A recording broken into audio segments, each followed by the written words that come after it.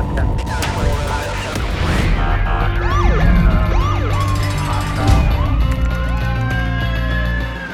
to be a street cop. All right, happy day after Thanksgiving, everybody. I'm going to just go live real fast. See the sun's coming in through my office right into my face. That is really annoying. I'm going to try to block that sun briefly. We'll just get this video done with. I just had a question come in, and I'm not going to mention any names at the request of the sender, but I figured if I'm answering it for one, I'll answer it for all. And it says, hey, Dennis, I have a question for you in regards to search of a suspect I had under arrest for DWI.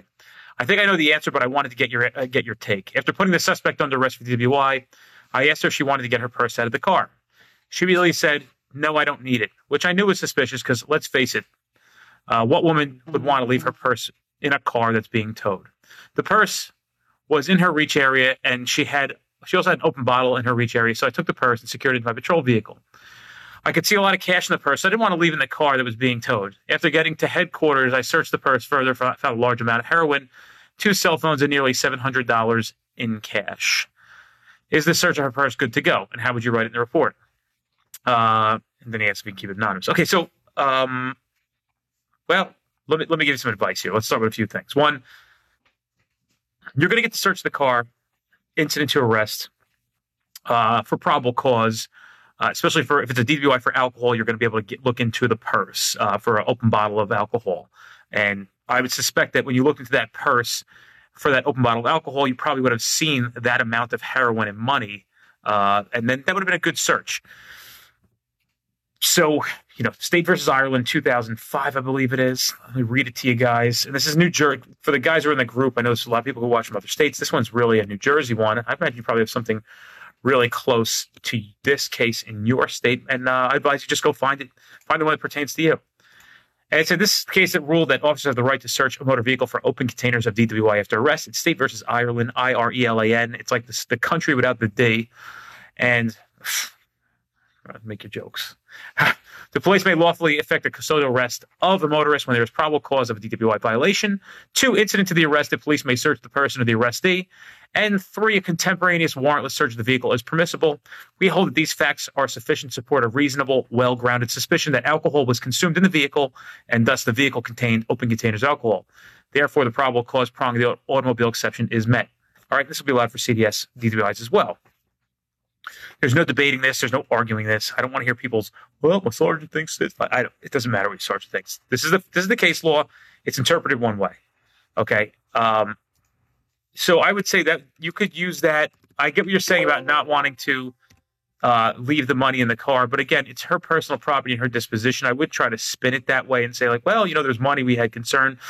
If there was such a concern, you could have offered her, and I'm just playing devil's advocate here. You could have said to her, hey, there is 700, there's a lot of money in your purse. You sure you want to leave it in the car? She'd probably say, yeah, okay. If you begin to get reasonable suspicion that something else is going on in the car, go into a consent procedure. The question is, how intoxicated was she? Was she intoxicated to the point where she was not making, proper judgment calls? Obviously drinking and driving, yeah, but, it was like a .08 where she like a 3.6 and falling down. So, then if you have some kind of, if you're not searching it post DWI, or you think there's more to it and you didn't find it, you can always call for a canine unit to sniff the car. They would have definitely hit on that heroin in the car. Now, I'll tell you this. Once you go back to headquarters and you begin to inventory it, that's no good. All right? So in New Jersey, inventorying searching cars. Hold on one second, guys. Can you just hold on. I don't even know how to pause this. I think my parents are outside. You just make sure they don't come in. My parents are here. I got to bring them somewhere. I'm trying to do this video real fast. Anyway, are they here? Wait, Explorer, just tell them, give me 2 minutes. I got to bring up the cell phones today. So basically, Iannucci and State v. Bradley, if you have an arrest with bags or items that may contain contraband, you must search them contemporaneously with the arrest so close in time and location that they may be considered connected units of an integrated incident and part of one single transaction.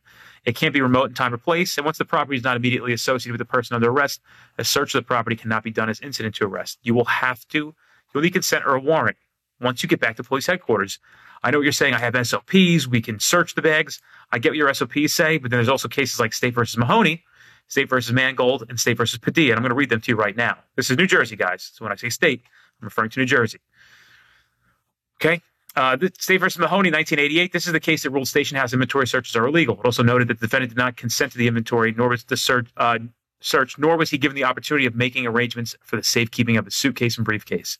State v. Mangold, the court concluded that absent consent or alternative security provisions, an inventory search may not be done or undertaken. And in State versus Padilla, they said, it is improper, this is 1999, it is improper to search and inventory the personal property of an arrestee without first affording the arrestee the opportunity to consent to the search or the opportunity to make other arrangements for the disposition of the personal property. So what does that mean? You bring somebody in, you just don't get to search their bag because it's incident to it. Now, this is New Jersey. Other states, it's different. Federal standard is different. This is New Jersey. You literally have to ask them if you could search the property. You would have to get consent to inventory it. If they didn't want to give it to you, you'd have to, and you didn't have reasonable suspicion or probable cause, you would have to offer them to give it to, do you have somebody else that can come pick it up? Someone who can dispose this property to? And they would say, oh yeah, my mother lives down the street. She can come pick it up. And you would do a property sheet that says, Mrs. Jones, and you would have her sign it, say like one black pocketbook. Or at that point, if you have a security provision where you're going to have to inventory the property, but you have to follow those two steps first. That's really what you're supposed to do. And you will find your stuff getting suppressed if a sharp enough attorney comes along and sees that you did not do that, especially if you got cameras in the back and, body cameras. Don't lie. Don't try to save a case and lie on things. That's not what I'm saying. When you know how to do this stuff, you do it right the first time. You don't have to worry about any of these technicalities and get you on later on. I know that you say you have SOPs, but you guys have been doing this for years. I get it. Doesn't mean it's legal. It may be like an invalid search. Is it that highly illegal? No, but it's an invalid search. And if it gets challenged in court, you're going to lose it. That's it. So I'll put the case law up with this video, and you can read it. You can have your personal opinions on what you think is right and wrong. And then I just go by the opinions of the New Jersey Supreme Court, U.S. Supreme Court, the Appellate Division, and any kind of people that actually matter. So your opinion doesn't matter because you're not a justice of the Supreme Court. See you guys later.